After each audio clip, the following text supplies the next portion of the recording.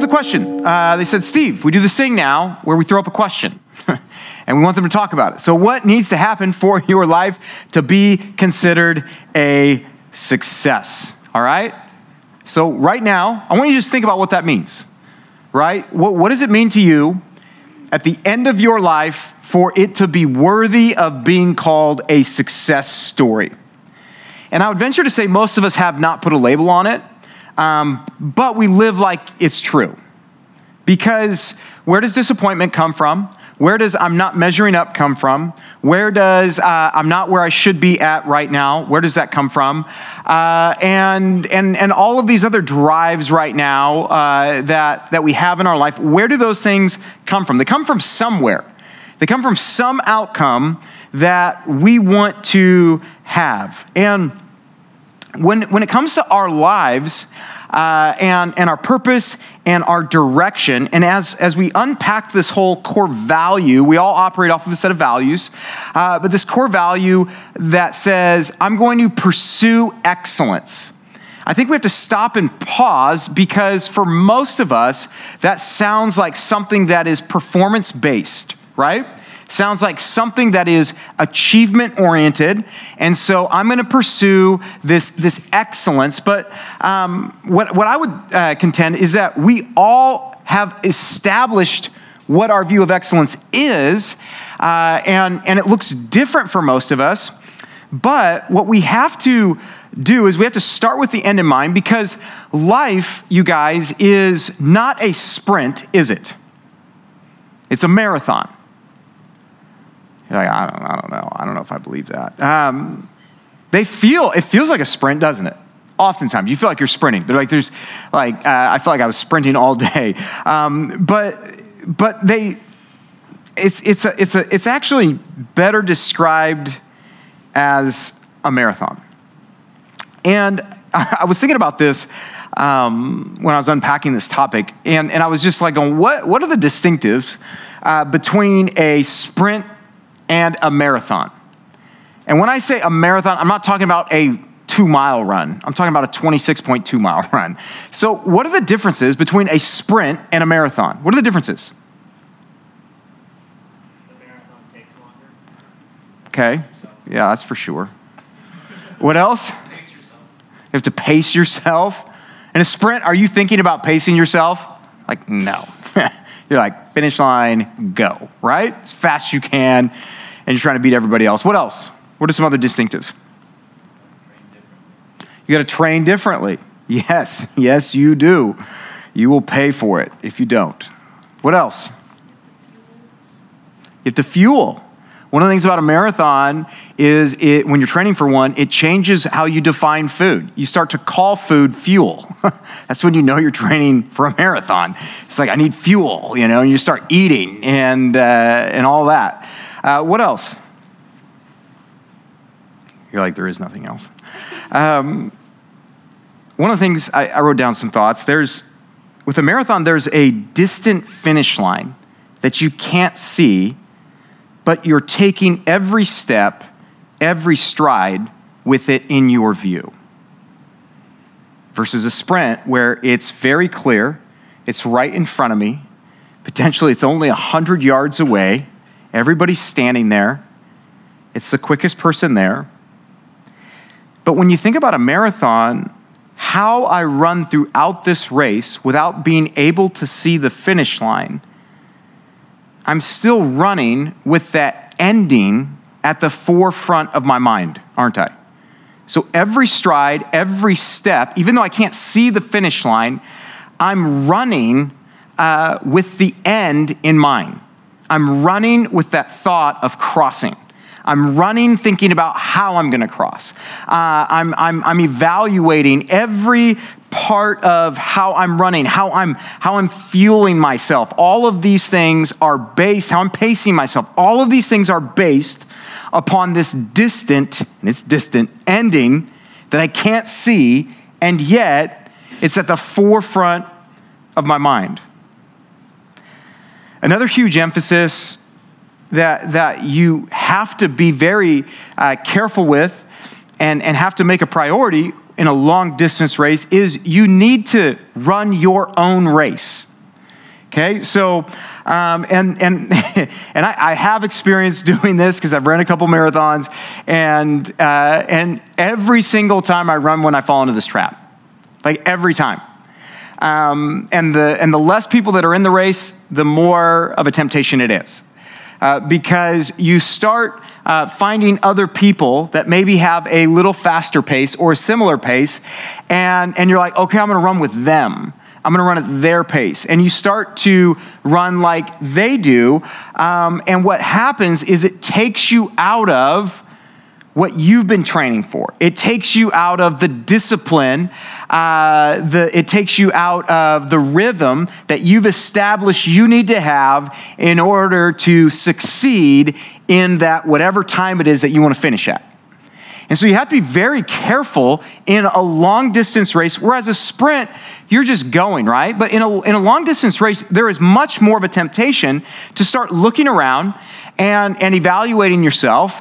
And then you see other people and you're like, all right, I'm going to run with you. And I remember my first marathon, I did that. The problem was I didn't know anything about them. I didn't know if they were in shape or not. It was like, oh, you have a great pace. And I'll never forget, like, this one dude I'm running with, and I'm like so excited about it. I'm like, this guy's going to help me. We're going to hit this number together. And he just stopped. Like, he just quit and walked off the course. And I didn't know who he was. I was so mad at him. I was like, you just ruined us. Whatever we could have been, it's over. Like, it's done. I mean, I was so mad at him. And like the rest of the race, I was just like, he messed everything up for me, you know? And it's kind of funny, right? Like, but that happens. We think of long distance races. You have to discipline in your preparation for the race. And then you have to show discipline during the race. And if you do those things, there are some likely predictable outcomes, aren't there? If I discipline myself in the training and then discipline myself during the race, there are predictable outcomes. And so when we say pursue excellence, it has a desired ending in our mind, and that ending defines how I live and respond today. And so I want to start with the end in mind because many of us have a different desired ending, and I want to give clarity to how the Bible itself speaks to this. And so when we look at the Christian life, I think that's something that just stands out. The Christian life is not a sprint, but it's a marathon that for us that have like gone, man, I'm going to receive Jesus as my Lord and Savior. I'm going to go all in with this. We find out really quickly that I can't just sprint my way through this. Like, it's a marathon. And I have to run it with endurance. I have to run it with endurance towards this goal. And what is the goal? Well, Scripture helps us out there because we're not good at establishing our own goals, are we? In Hebrews 12, 1 and 2, this is what it says. It says, therefore, since we are surrounded by so great a cloud of witnesses, let us also lay aside every weight and sin. Sin is anything that is contradictory to the will of God. And let's throw that off, which clings to us so closely, it says, and then it uses this whole running, right? It says, and let us run with endurance the race that is set before us. And this is huge.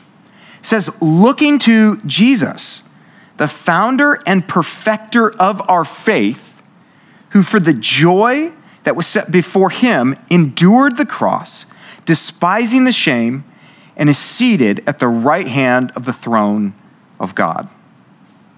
Wow. Like, we're surrounded by all these other people. Let us lay aside all these things that are weighing us down, right? If you're going to run a long distance thing, you pay attention to the weight that you have on your body. Like even like when I buy shoes, I'm looking at the weight of the shoes for the race, like everything. You're paying attention to all of those things, right? And so what he's saying here is if I'm going to run the race that I'm called to run, which isn't a sprint, it's a marathon, this spiritual life, I'm going to engage in it and run towards it. I'm going to have to lay aside, I'm going to have to identify those things that are in the way of me accomplishing whatever this excellence is, and then it tells us what it is, doesn't it? It says, looking to Jesus, the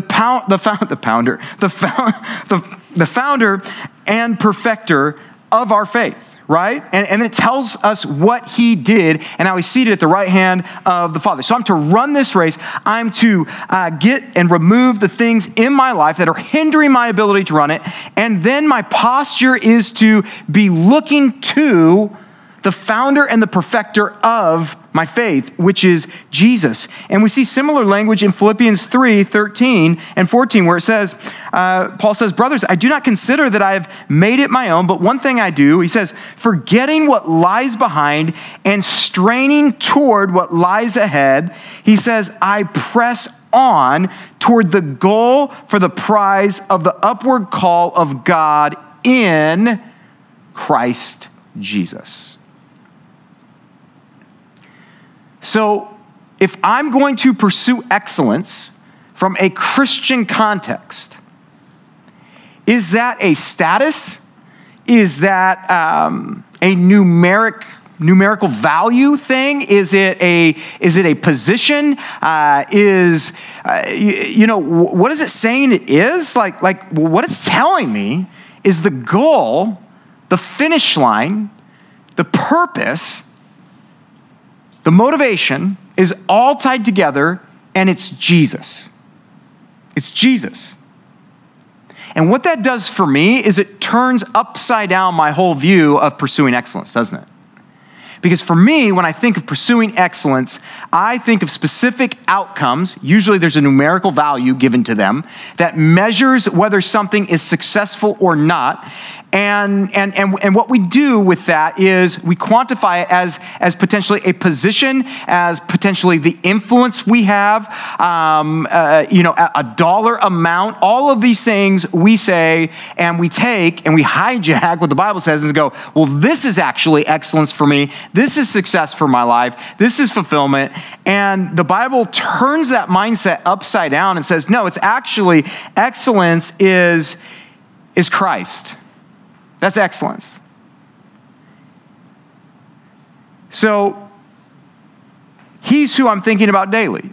That's excellence. He's the one I cling to during the difficulties, when I feel like quitting, when I don't think I have enough, when the pain just seems to be too much to bear, or the temptation to give in is just too strong, or when I just feel lost, when I don't have direction, when I'm confused, when I'm just discouraged about my future or what appears to be a lack of a future. I am called to look to him, and it talks about the example that he set for me and then the saving work that he accomplished on my behalf. And so I am called to actually look up to that and focus on that, and my pursuit has everything to do with him, and it's no longer about all of these other outcomes that everybody's going to tell me that's what success is for you, or that's what excellence, or that's the arrival.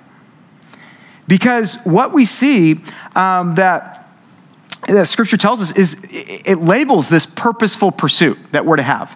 And this purposeful pursuit is defined in Scripture as abiding in Christ. It's called abiding in Christ. In John 15, 9 through 11, this is what it says. It says, as the Father has loved me, this is Jesus talking, so I have loved you. He says, abide in my love. If you keep my commandments, you will abide in my love, just as I've kept my Father's commandments and abide in his love. These things I've spoken to you. Ooh, this is so good. These things I've spoken to you, that my joy may be in you, and that your joy may be full. Wow. Guys, at the end of the day, isn't that what you want? Like, isn't that what you want? more than anything, you want the fulfillment of just pure joy. That's what you want. I've experienced different kinds of success in my life. And I've also experienced what I believe is just pure joy in different moments as well. And you guys, I'll tell you right now, joy is way better than any success that you could ever arrive at or achieve. The world's success always comes with it a not enough feeling. It's always a not enough, right? The Chiefs won the Super Bowl Sunday. Some of you don't care. I don't care, but they won. And immediately, it was the quarterback for the Chiefs saying, 3 would be legendary. They've won 2 in a row, right? 2 in a row, which is insane, okay? And immediately, 3 would be legendary, right? Like, so there's immediately another thing I have to conquer. You guys, Jesus is saying to us, these things I've spoken to you that my joy, his joy is perfect, my joy may be in you and that your joy may be full. He's saying that is a byproduct of abiding in me. And so when I think about pursuing excellence, what's happened through studying Scripture is it's totally taken the weight and the expectation of an arrival off the table, and it's told me this: my goal, my job, is to acknowledge that it's not a sprint, it is a marathon, and it's going to be very difficult. It's going to be very challenging. But at the end of the day, my calling is not to an arrival. Now I'm a pastor, so this arrival point as a pastor, arrival point of influence, arrival point of knowledge. No, my job is to focus on who Christ is and his finished work on my behalf. And then my calling, what the pursuit of excellence is to abide in him moment by moment, day by day. That's excellence. And he says, if you do that, your joy, regardless of what happens in your marathon, regardless, your joy is going to be full. It's going to be full.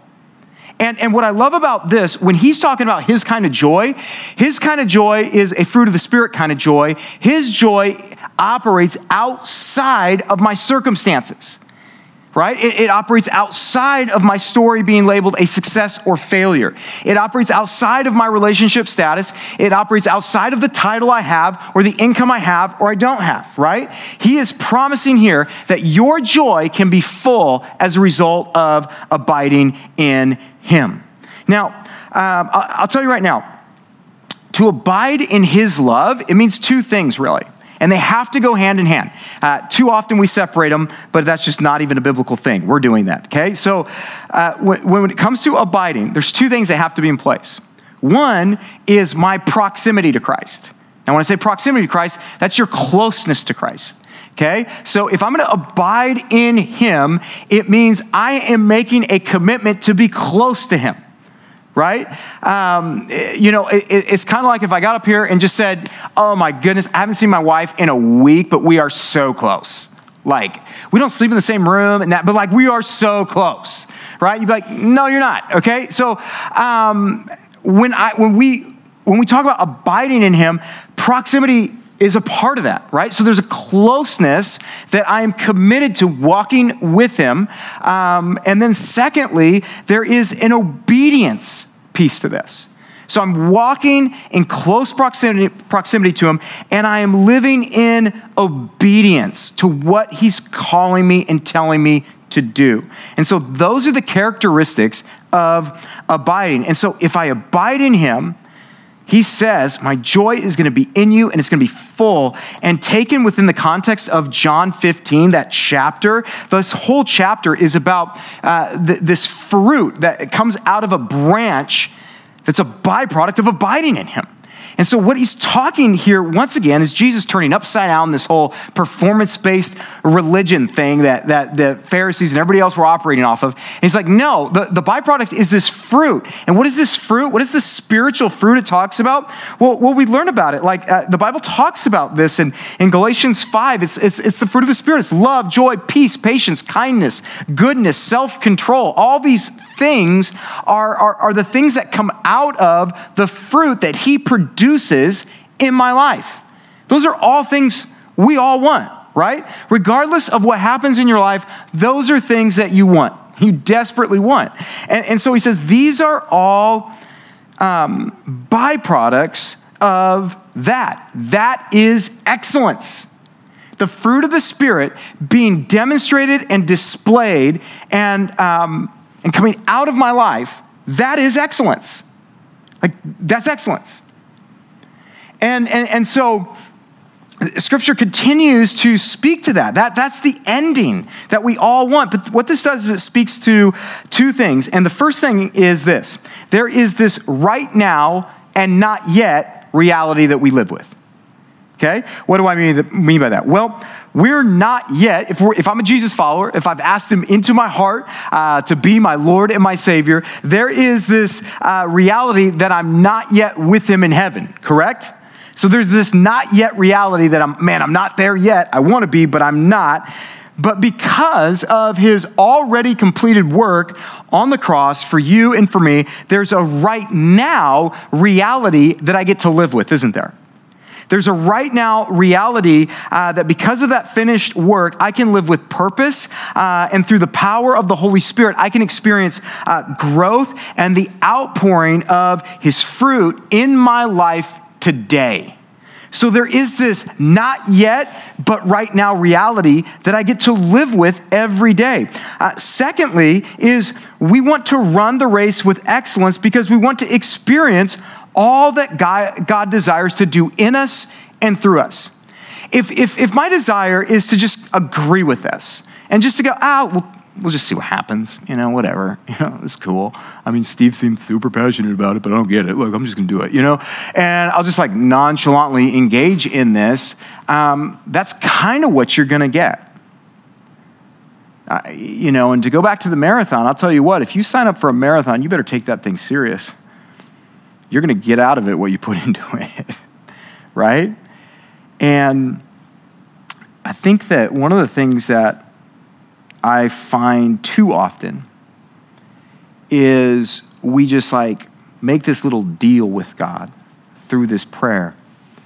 And really the expectation is you're now going to deliver on all these things that Steve just said, but I'm going to engage with you on my terms, casually. And he's like, no, that doesn't work, right? The first and the greatest command is the ultimate invitation. And it is to love the Lord your God with all your heart, with all your soul, with all your mind, with all your strength. That's the invitation. He says secondfold is then now you're going to love your neighbor as yourself. But first and foremost, he invites you to love him with every part of who you are, you guys. And if that's true, if I do that, that's where this word excellence comes into play, right? I want to love him in an excellent way because I want to experience all that he wants to do in my life and through my life. That's the commitment. When I talk about pursue excellence, that's what I'm desiring. I'm talking about every day through abiding. I want to go after God's best for my life, for my marriage, for my kids, as a neighbor, as an employee, as a friend. Man, and I'm not a very good friend, so I need to work on that one. That one's standing out at me right now. As a family member, as a student, that means I'm pursuing those things with excellence because God's called me into it, and it gives me an opportunity to abide in him through it, regardless of what it is.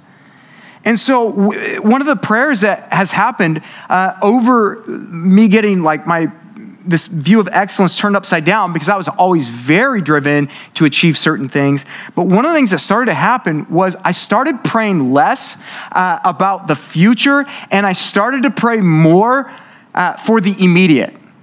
That's what happened. And it's been the coolest thing.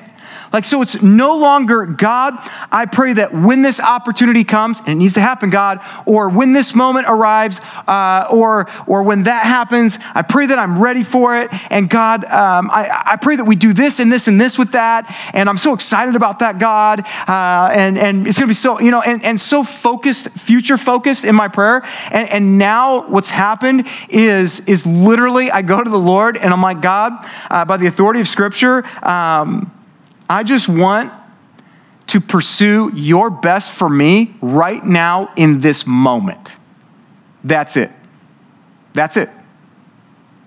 So whatever you want to do with the next 5 minutes, 10 minutes, this day, I'm praying that I will walk through abiding in Christ in a way that submits my will to you right now.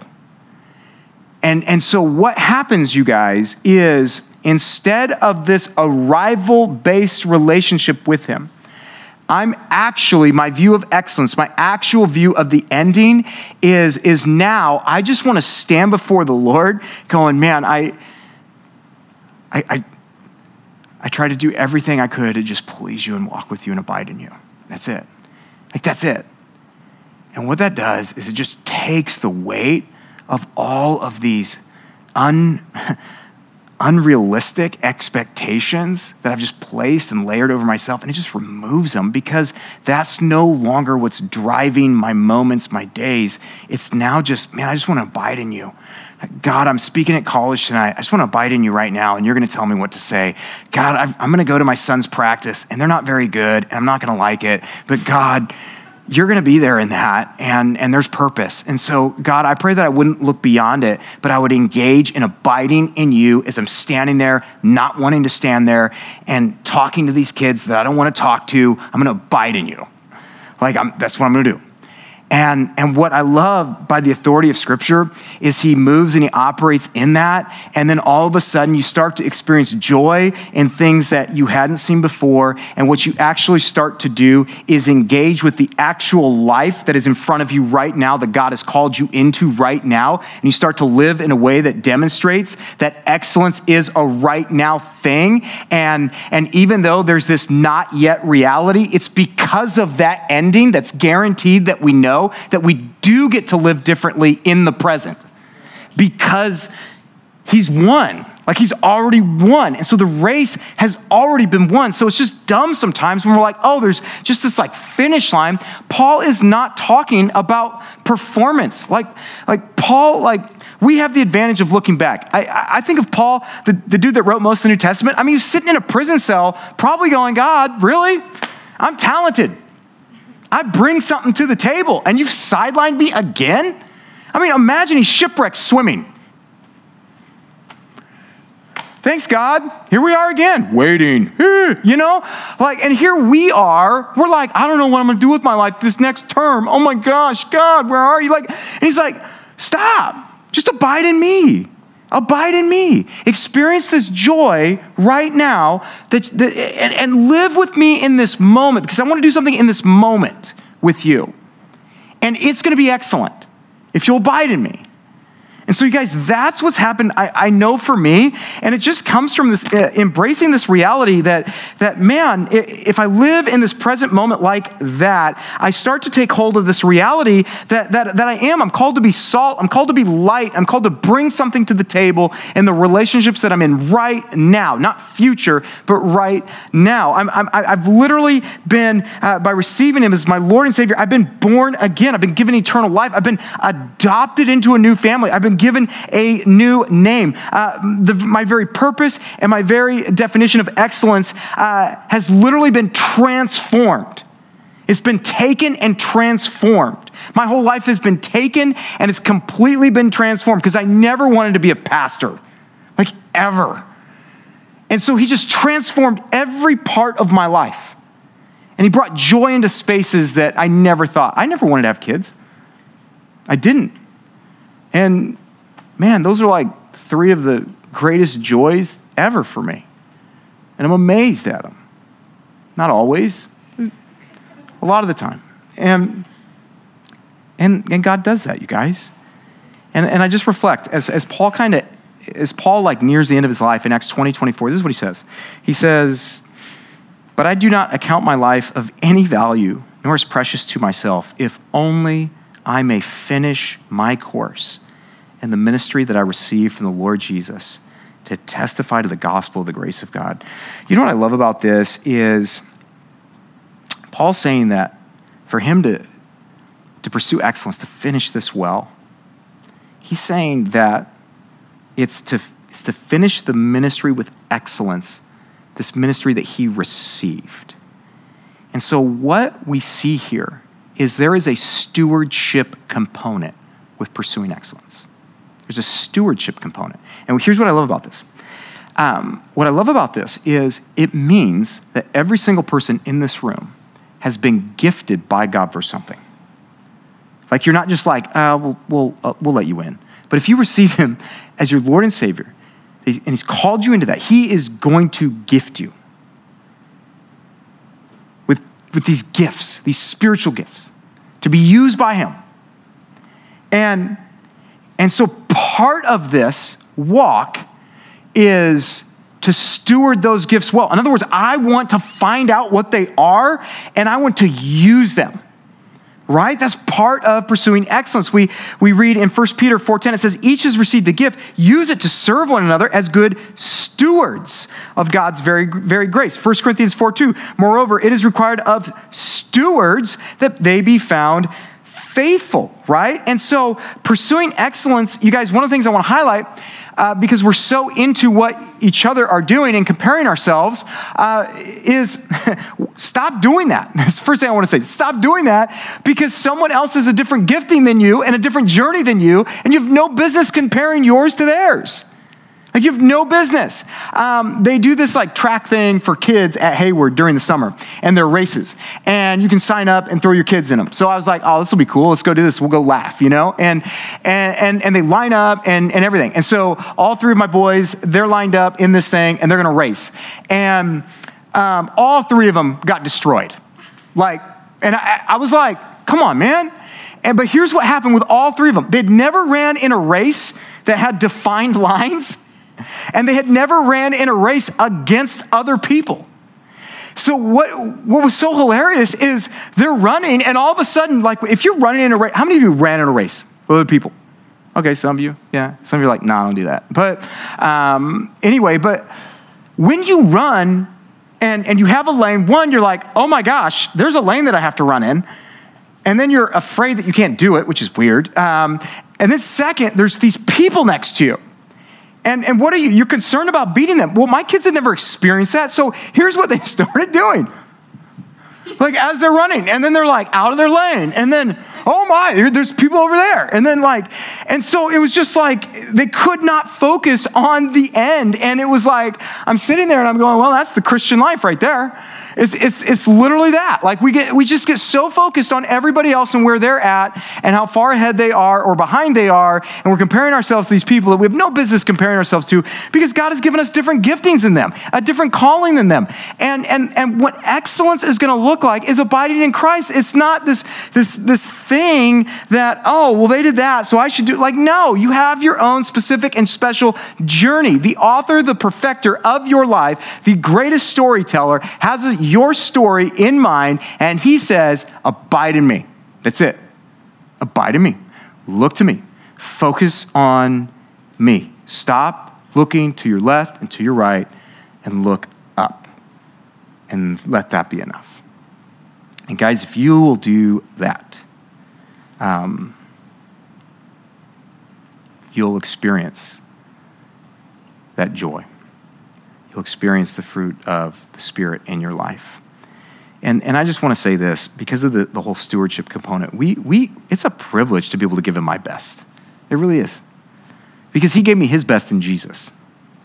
And so I just want to encourage you guys with this, because I think the other thing that what I love about, Paul using the running analogy is when you think about where you're at in your relationship with God, oftentimes we go, well, I'm not really doing anything, but I believe in it.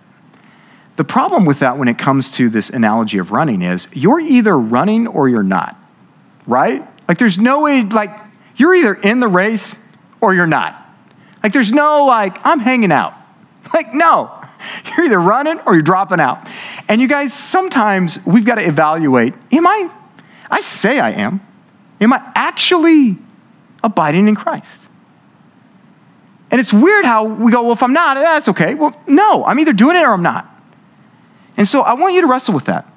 What is your view of excellence, success, and are you even walking with him right now? And if you're not, let's go to the Lord right now.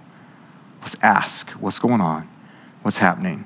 And whatever he's inviting you to give up, whatever he's inviting you into, let's respond to that, okay? Let me pray for us.